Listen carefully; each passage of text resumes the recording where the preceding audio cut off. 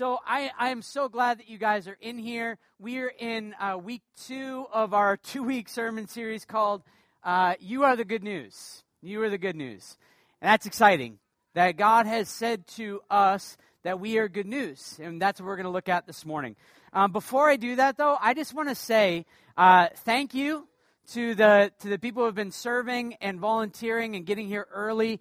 And we haven't set up in a long time. It's been quite a while, right? And so some of the things aren't coming together as we hope they are. So we're still trying to figure this out, and hopefully by next week things are banging on all cylinders, and that will be amazing. But I just want to say thank you to those of you who are doing sound, who are singing, who are doing lights, all that. Like, it's really, really precious. And some of you have been serving over the past 3 weeks since we started our dress rehearsal a few weeks ago. So thank you so much to you all for that. I'm going to pray. And prayer is simply talking to God. Some of you might be here this morning, and you might not believe in God. You might not believe that the Bible is from God. We do. And I would just say that at one point, all of us in this room didn't believe that this was from God. We didn't believe that Jesus was who he said he was. And so we're all there. And so I'm so glad that you're here. I don't know where you're coming from, but I'm so glad you're here this morning. We're going to hear from the Bible. Jordan read us a passage. And that's what we'll be doing. Before I pray, though, let me say this. We have kids in here. Kids are going to make noise, all right? And so don't feel bad. Like, we expected this to happen. We expect your kids to make noise. Don't choke them out. Don't put anything over them, okay? That's not a good idea. Don't worry. All right, I have 4 little kids. They're not so little anymore. And I'm just going to plow through it. So don't think you're distracting me. Don't worry about people around you. They're here. We're all in this together, okay?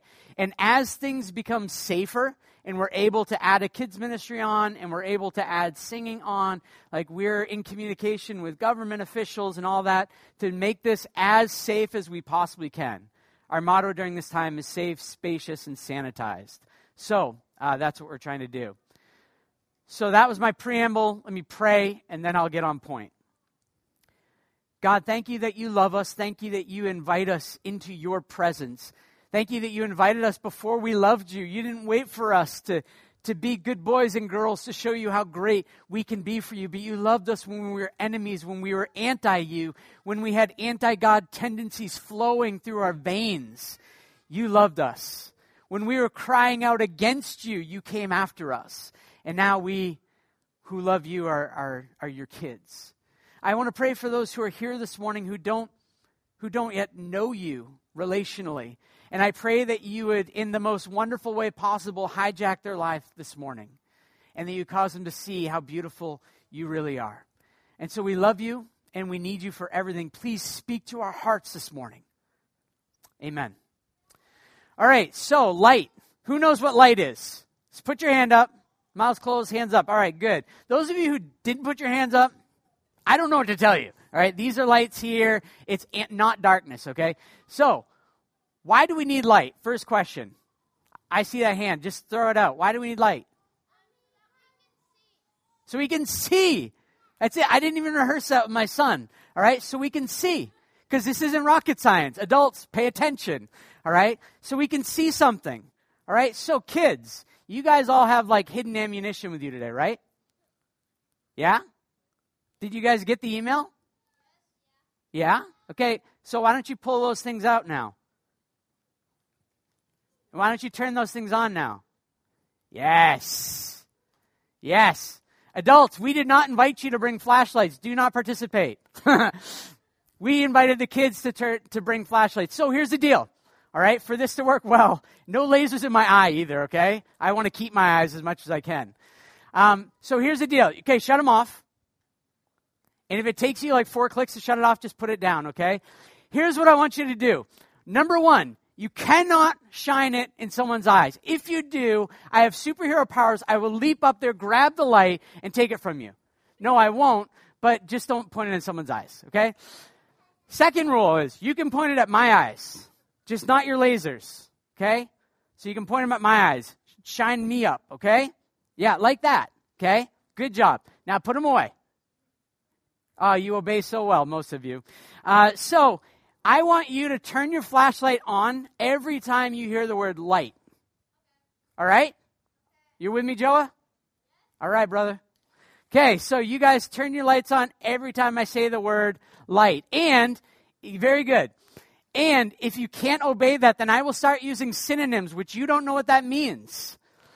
And I will no longer say the word that rhymes with my name, Dwight. Okay? So, if you guys are good for this, I'm good for it, all right? So we need light so that we can see things, okay? What happens if we don't have light? What happens if we don't have light? Good job, guys. Now shut them off. No blinkies. What happens if we don't have it? We won't be able to see. That's right. We won't be able to see. We'll be living in what? Darkness. You kids are amazing. I'm so glad you're here.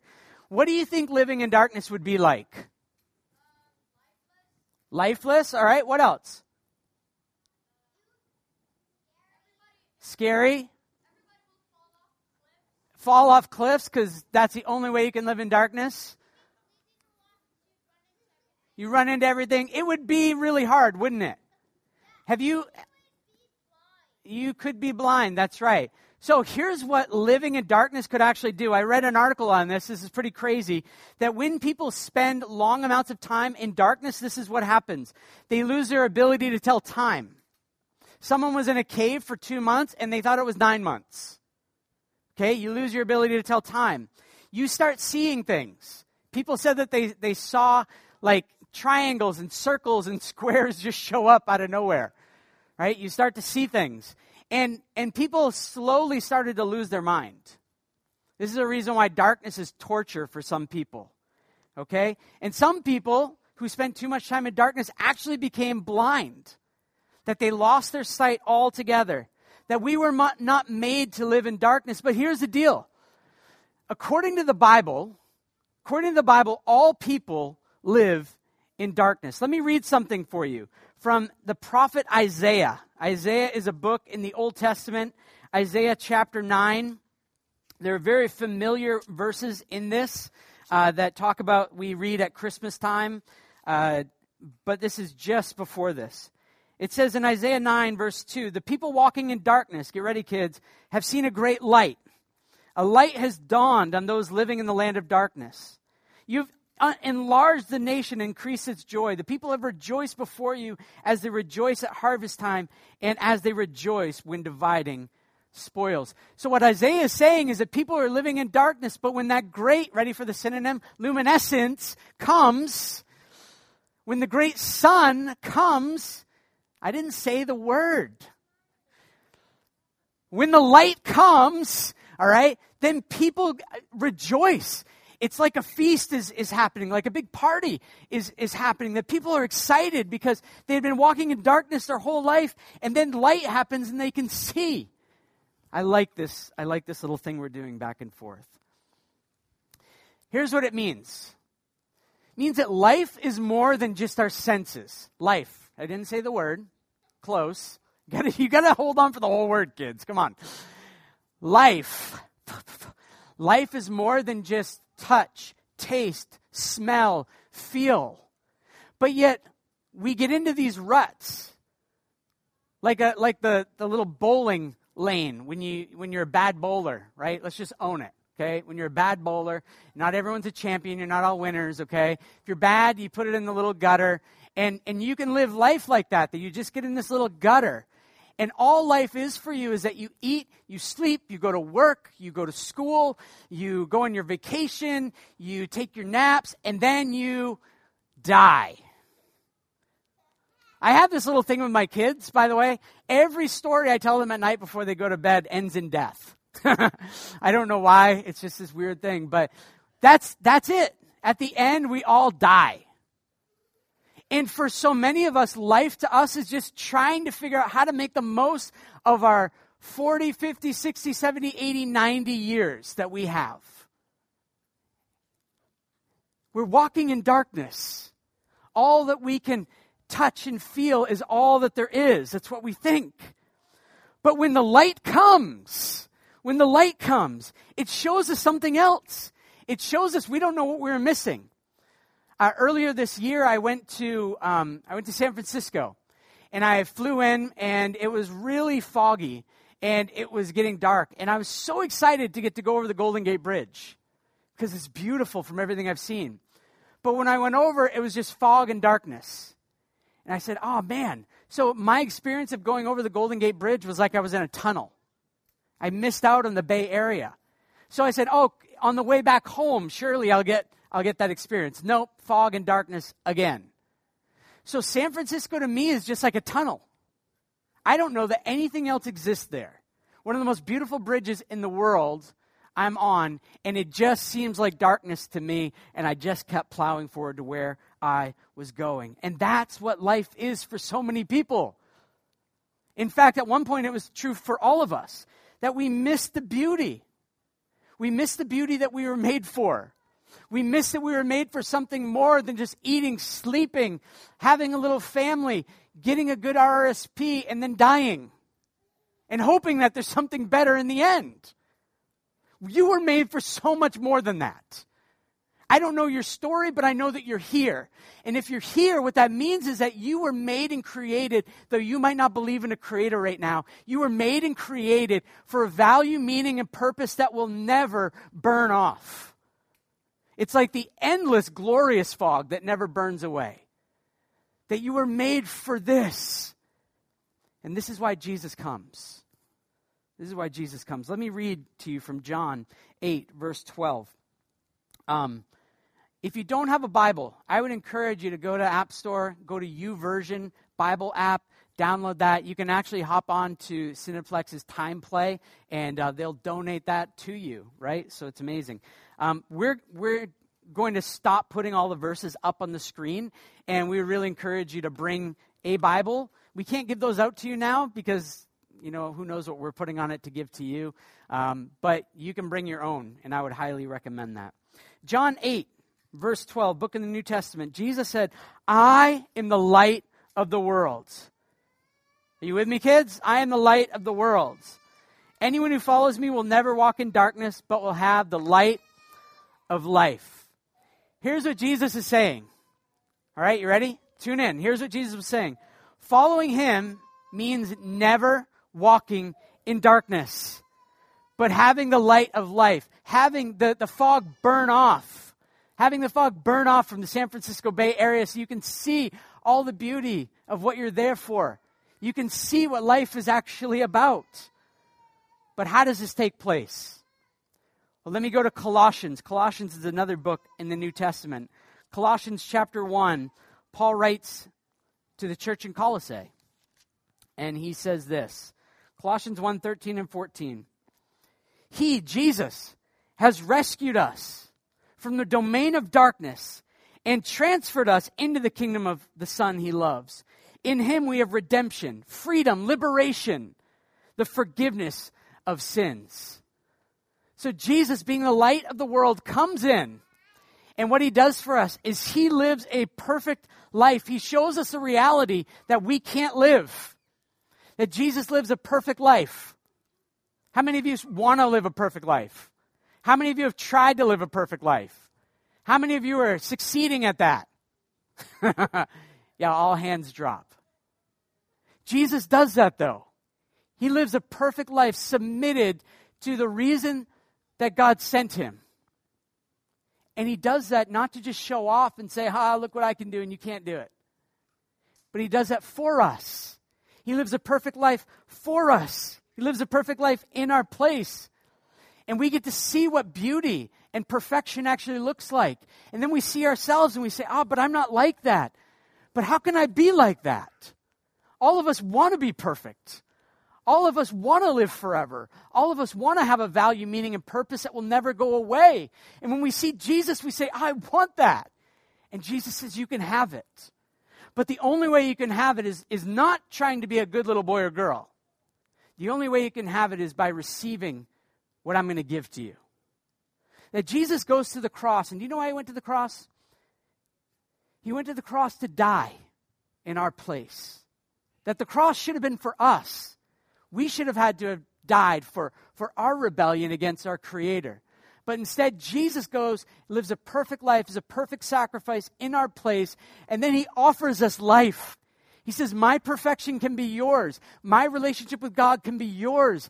My value, meaning, purpose, which extends for all of eternity, can be yours. You can have it. All you have to do is take it. And we get all caught up in like, yeah, but it can't be that good. If someone calls you and says, I'm going to give you $10 million, or a prince or princess from some country somewhere off in the world sends you an email and says that they want to donate all this money to you, you know it's too good to be true, don't you? Or you've been scammed and now you really know it's too good to be true. But this offer isn't too good to be true. Now, it'll cost you everything, but you're receiving something you could never receive without taking it. That Jesus went to the cross for you and he rose from the grave for you so that you and I could have life. We are offered life. And life is not just information about God. Some of us like to do that. We take lots of theology classes, we read lots of books, we read the Bible, and we just take in information about God. And we know a lot about him, but knowing a lot about him is different than knowing him. I remember talking to our kids about this when they would go to school, and they're like, oh, my friend knows Jesus. I'm like, do they know Jesus or do they know about Jesus? And then we would talk about that, and they'd come home, and they're like, oh, they know about Jesus. They know facts, but they don't know him. It's so different. It's the difference between knowing what a flashlight can do, being able to explain all the science behind it. I said light, kids, by the way. You missed that one, but that's okay. There we go. I'm getting lasers now. My retina's burning. It's a difference between knowing about a flashlight and actually turning on a flashlight and experiencing the benefit of the light itself. And Jesus comes to help us know how to truly live. And do you know what he does? The same spirit that moved in Jesus all throughout his ministry, Jesus has given that to all who will submit to him. He puts his spirit, his eternal spirit, into us and says, my spirit is going to make you just like me. I mean, this is amazing stuff. This is outstanding stuff. It's like, what do you want to be when you grow up? It's like, oh, I want to be a carpenter. I want to be a police officer. I want to be an astronaut. I want to be a professional hockey player. Well, Jesus is saying there's so much more. You can do all those things, but you can be just like me.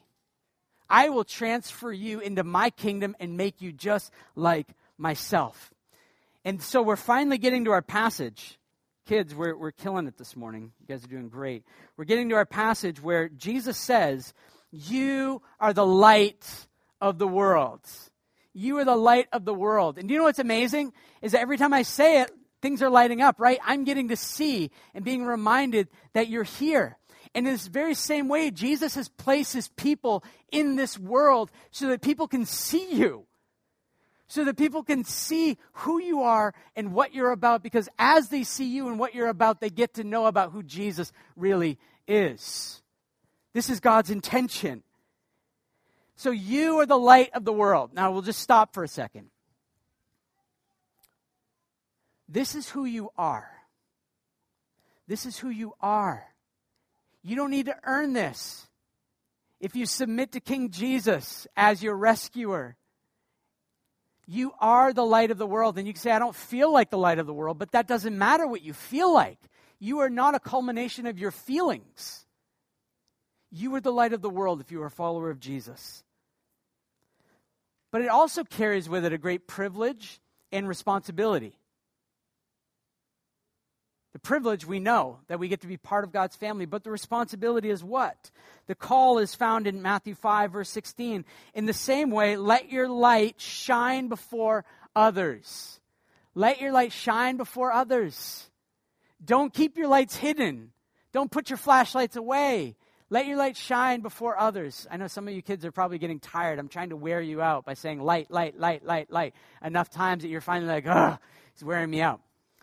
In fact, that's how I used to do kids ministry. I would drink a big Red Bull before I do kids ministry. Jeff Wright and I actually started a kids ministry in Maine. And I'm like, I have way more energy than all of you guys do, all put together. And by the end of the little session, it was like kids were like laying out and I'm still full of energy and going. So I'm going to outlast you, like the Energizer Bunny up here. All right, so shine your light before others. What does light do? We've already seen it this morning, right? It reveals. It leads people. It shows what's going on in the darkness. I'm from the state of Maine. I'm now a Canadian citizen, so don't call me an American. I'm a Canadian too, all right? But I'm from Portland, Maine. It's kind of like southern Canada in a way. But in Portland, there's a place called Portland Headlight. Beautiful lighthouse. And right in front of the lighthouse, there are big rocks. And on those rocks are different dates. And under those dates describe the crashes that happened. And so what is the Portland Headlight there for? Why do lighthouses exist? Kids, we're going to need your help. Why do lighthouses exist? So who can see in the fog? Yeah, the boats. To do all that stuff. To keep them away from destruction, right? To keep them away from destruction and lead them into a good place. And here's the reality. People walking in darkness. When we were walking in darkness, we were headed toward destruction. And being the light of the world, we're called to warn. And not just warn about the destruction that's coming. And do you know you're in a tunnel and there's beauty that you're missing? Not just to warn, but we're called to show people a different way. We, being the luminescence of the world, are called to show a different way to live. We need to help people see who Jesus is and why they were made and how valuable they really are. And that they can have meaning and that they can have purpose. Being a follower of Jesus and being the luminescence of the world is not a call to show off to the world and be like, oh, look how much better I am than you. It's not a call to condemn people, especially on social media. You know, there's this new trend. It's not new, I guess. But you find a group that you disagree with and you just like throw social media bombs at them as if they're going to be like, oh my goodness, thank you for calling me a moron. I had no idea. But now that you blasted me, now I see the light. Now I really want to be a part of the thing that you're a part of. We should be, did I say light? Wow, I tricked myself. I'm like, you kids don't hear well, but I don't know what I'm even saying. So, but this idea that we should really be the light of the world, that we should be showing people that there's a different way to live, that we don't have to live to blast other people, but rather we can love and be kind, and we can show the gentleness and the love and the grace of God toward them, even in their darkness, even in their tunnel vision, because at one point we were all there, weren't we? You can't forget that. You can't forget that at one point you were blind and you didn't see it. Because when you forget that, you become proud and you become arrogant.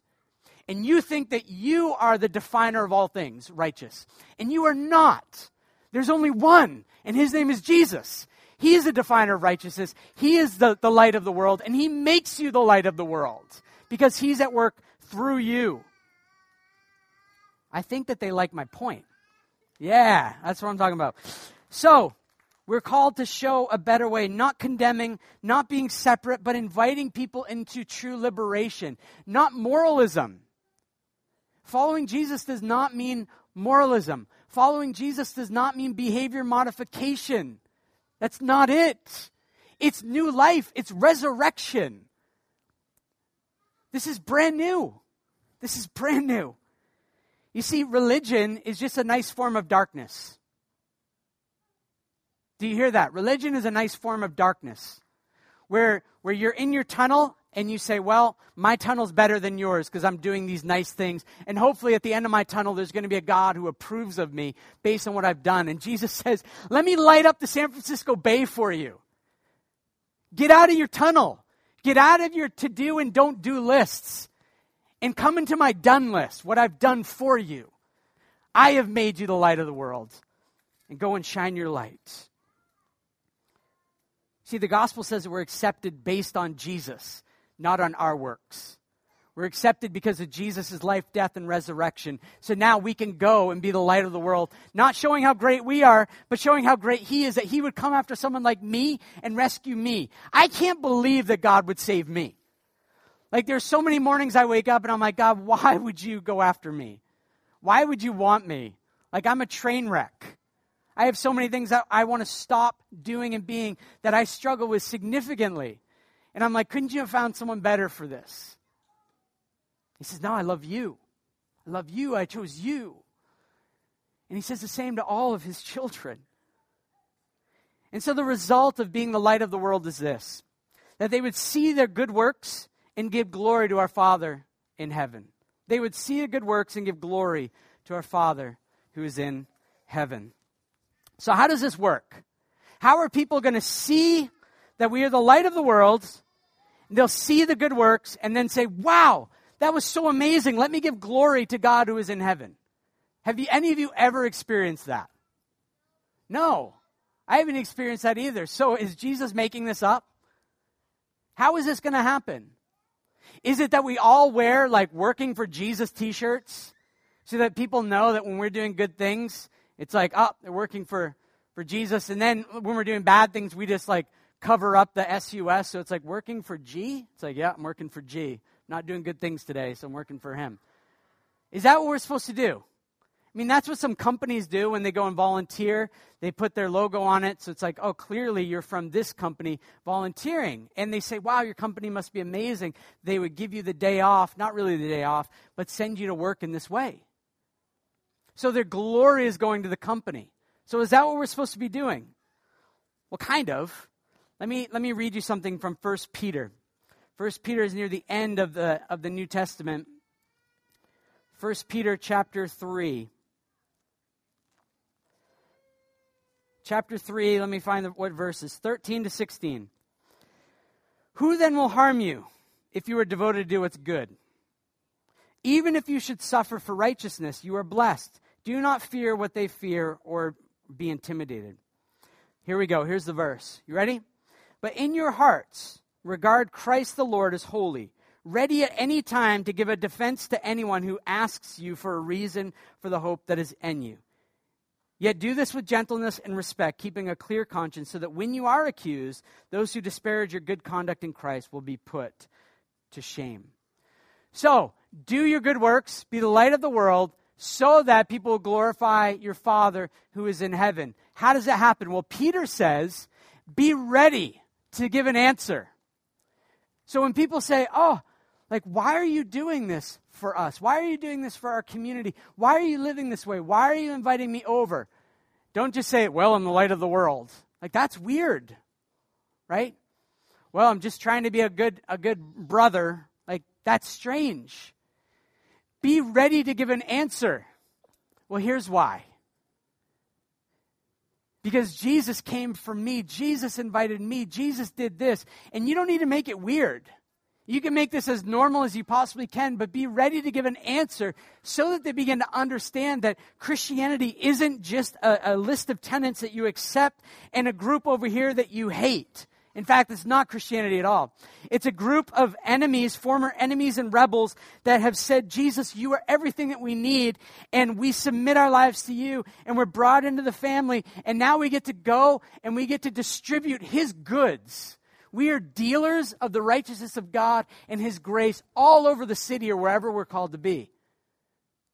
That you are called to be dealers of God's goodness. That's our role.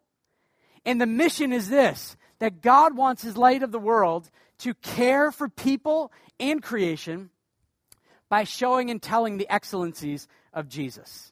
That's the mission. To care for people and creation by showing and telling of the excellencies of Christ Jesus. What does this mean? How do we live on this mission? I'm going to wrap up with 6 things. All right, 6 things, and then we'll be done. The first thing is that if you are the light of the world, you are called to have a vibrant relationship with God. This does not mean just a Sunday morning thing. This means that every day, constant, continual, ongoing, that you are in a relationship with God. And your relationship is not on what you feel, but how he is pointed toward you, his orientation toward you, which is full of grace and love and mercy and perseverance and long-suffering and being slow to anger. Like, he is for you. Some of you think that God is this mean old man with a stick waiting to hit you when you do something wrong. But he is a benevolent Father who is moved into you through his Spirit and is wooing you toward himself, wanting you to be more and more like his Son. And he's so committed that he is promising he's going to make you just like him. That you are so loved by him and he invites you into relationship with him. And we somehow compartmentalize that into like, it means I have to get up early and I have to read and I have to pray. And we systematize everything rather than thinking relationship with God is saying what you're feeling to God. Sometimes I wake up in the morning, I say, God, here are my feelings. I don't feel like being here. I don't want to be up early. I don't want to be reading your scriptures today. But I know that you said life comes from this, so I'm believing you over my tiredness and over my laziness. I'm here. And so often, it's like he shows up, and not as if he wasn't there, but all of a sudden I see something that I haven't seen before, and I'm weeping, I'm celebrating. No one else is up in my house at 5 a.m. when I'm up. So I can do whatever I want, right? Within reason. But it's a worship session with no music and very quiet lips like this, right? Because I don't want to wake everyone up. But this vibrant, ongoing relationship with God, because if you're going to be the light of the world sent out, you have to be connected to him. You can't say, okay, I'm unplugging the computer now. It's just going to work on its own. No, we stay plugged in to the source. This means prayer and word and confession and complaining. You know how much I complain to God? I complain all the time to him about what I don't like. And I read the Psalms and I'm like, oh, I'm in good company. Because people of God have been complaining to him for a long time. Work through your issues with God. Your apathy. Are you apathetic toward God? In fact, you hear all this stuff this morning, you're like, it doesn't move me at all. There's probably some apathy there. It's time to wake up. It's time to wake up and go spend some time with your dad and say, what's wrong? Why don't I want you? It could be apathy, it could be fear, it could be addiction, it could be control. What is keeping you from being the light of the world that you're supposed to be? Because the truth is, if you see him consistently for who he is, you're going to want to talk about it. You're going to want to talk about him. Whatever grabs your heart, you're going to talk about. People talk to me about the craziest things all the time that I don't care about at all. But do you know what I know? It's really important to them because they're talking about it. Jesus grabs your heart, you're going to talk about him. And not in the weird, strange way, like you want some bread or you want the bread of life. What do you want? It's like, I don't understand you. Don't do weird evangelism strategies like that. But talk in a very real sense of how Jesus is bringing you through the fear that you're experiencing. How he's bringing you through addiction. How he's bringing you through apathy. Vibrant relationship with him. Second, as you're praying, ask the Spirit for opportunities to care and tell. Okay, you want me to be the light of the world? Then give me an opportunity today. I guarantee he does. I guarantee he does. Try it. Tomorrow morning, wake up. Holy Spirit, give me an opportunity today to care and tell of the excellencies of Jesus. And if you don't pray that, why don't you pray it? That'll show you what your heart is really worshiping and after. But ask the Spirit for this. Be begging God for people. Be begging God for revival to happen in your hearts. And then be ready to share. As opportunity arises, be ready to share the goodness of who God is. Remember, we show and we tell. So it's not always tell. Sometimes it's buying someone's lunch. Sometimes it's inviting someone over. Sometimes it's helping them paint their house, right? That we show of the goodness of Jesus as well. Third thing, so vibrant relationship with God. Ask the Spirit for opportunities to share. Third thing, live your life and invite others into the normal things. How many of you eat? Or you're sleeping. I don't know. All of you eat. If you don't, you should, right? You all eat. Don't just eat by yourself. Invite other people to eat with you. Bring people into your place or meet at the food court or do whatever. But eat with people, and as you're eating with people, ask them their story. Ask them the why. Why are you doing the things you do? Not in a like condemning way, but like, oh, this is your job. Like, why did you choose that job? What is your hope? Why are you doing this? Why are you married? Why did you want to, like, asking why to everything will give you this window into someone's soul. Because it gets down into the root motivation. Play. Like, go to the park, invite people to the park. When we think about mission, we think it's so hard and it's like doing really hard things, but instead it's inviting people into the things you're already doing. I just talked to a woman this week that she said, yeah, we lead this little mission group on the South Shore, and she said that we enjoy doing CrossFit, and so we built a CrossFit thing in our backyard. And now all our neighbors are coming over to do CrossFit because we like doing CrossFit, they like doing CrossFit, so we do it together, and now we're journeying with them spiritually as well. That's mission. You don't have to go do things you hate. Like, well, I'm on mission, I'm going to go do a knitting circle, right? For all of you doing knitting circles, I'm sure it's really cool, but I would not enjoy that one bit. But what are the things that I can do with people? Fourth thing, make availability in your schedule for others. Do you have a calendar? You should. Put in there available time for people. Do you call people, counsel people? It's about people. If your mission becomes feeding the squirrels, I just want to let you know there's enough garbage in our city to take care of them, right? That's probably not what God is calling you to do, to be the light of the world to the squirrels. But to be the light of the world to people, that you can care for them, that you get to know them. Be available. Be available, which moves me to the fifth thing, okay? Say yes to unexpected things. Jess and I were talking recently, and we said, what would it be like if we said yes to everything for a year? There's a movie Jim Carrey's in. I don't remember if it's good or bad. I'm not condoning it or not condoning it. Don't know. It's good? Well, I don't know who that is telling me it's good, so I still don't condone it or not. But it's Yes Man. And so he decides everything he says is going to be yes, or he goes to some conference. I don't remember. Anyway, imagine saying yes to everything. That any opportunity within reason that came up, you just said yes to, because, Lord, I'm going to be available for people, and I'm going to say yes to things that maybe I've been saying no to. Kids are really great at this. I'm like throwing my kids under the bus this morning. I'm sorry, kids. We'll feed you lunch today. How's that? All right? So our kids are always asking, can we invite these people over? Can we invite these people over? And they do it in the most awkward way, right? It's not like they run over. It's like the person standing right there. They're like, can they come over for lunch? And then, like, our values get put on the table. We're like, well, maybe you should have asked us in private. And the people are just looking at us like, oh, yeah, it's okay. No, we understand your parents don't like us. Like, I don't know. But kids are great at just saying yes and being in the moment because they don't have a big agenda. Their agenda is to love the people that are in front of them. And as children of God, being the light of the world is to say yes. It's to be spontaneous sometimes.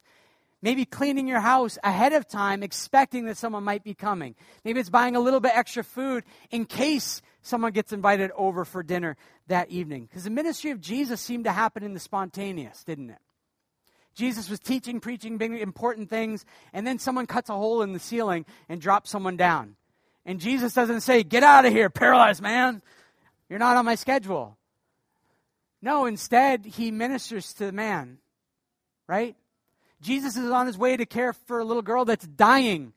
And this woman grabs his robe. And she gets healed. And Jesus, instead of like powering forward, stops and said, who touched me?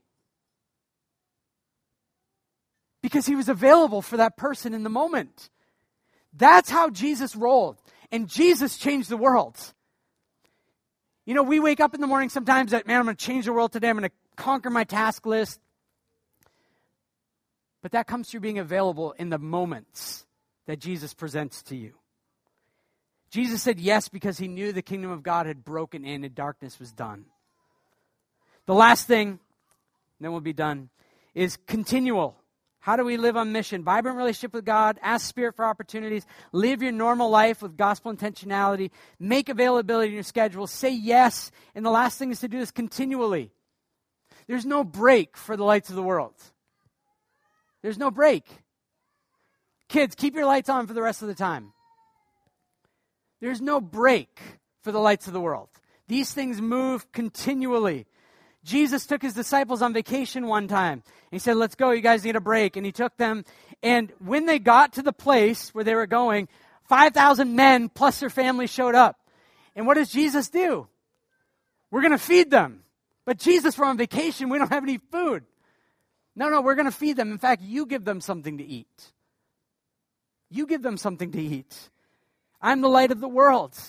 And what ends up happening is that Jesus multiplies the food. There's this great miracle. Everyone gets fed. And then what does he do? He nourishes the disciples with the food that Jesus had provided afterwards. They all got a basket. And he's saying, are you kidding me? You don't think that I can take care of you?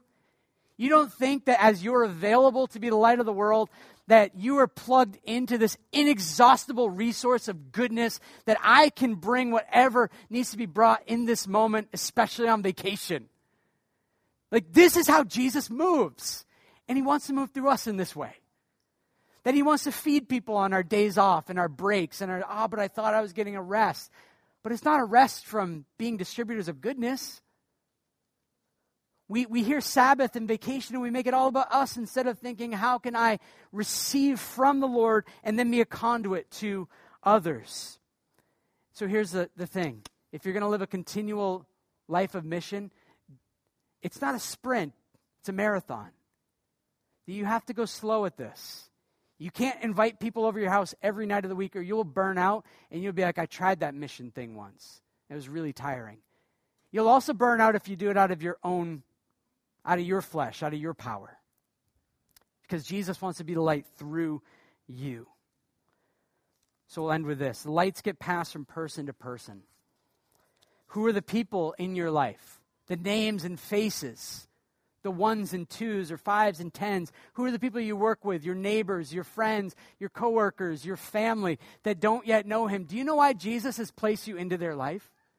Not to be their rescuers, but to be the light of the world, to show them what it looks like to be a follower of Jesus, and to remove the fog from the Golden Gate Bridge so that they get to see the beauty of who Jesus really is.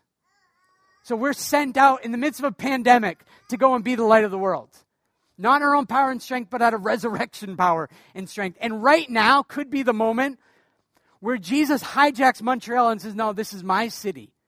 And I'm going to flex in such a way that it becomes mine. And everyone knows that it's mine. And no one church or little movement or thing can ever claim credit for it. Because I took the most unreached city in the Western Hemisphere and I made it the most reached city. And the cross on the mountain is not just a neat little thing for photos, but it actually means something where people see and are reminded, my sin was borne on that thing by my rescuer, Savior. And I'm going to go be the light of the world in my normal everyday shindig in Montreal. So let's pray for that to happen. Lord, thank you that you are a great God. Thank you that you love us. Thank you that you have made us the light of the world. We're not worthy of this, but you are. And we get to go and we get to shine our lights in such a way that people might see your goodness and your greatness. So we pray that you would keep reaching people, keep planting churches, allow for your Spirit to fall on the city in a very heavy yet beautiful way, so that people, every man, woman, child would know and have regular interaction with the good news of who you are. So we love you. We are inadequate for this task, but you are adequate. We love you and we need you. Amen.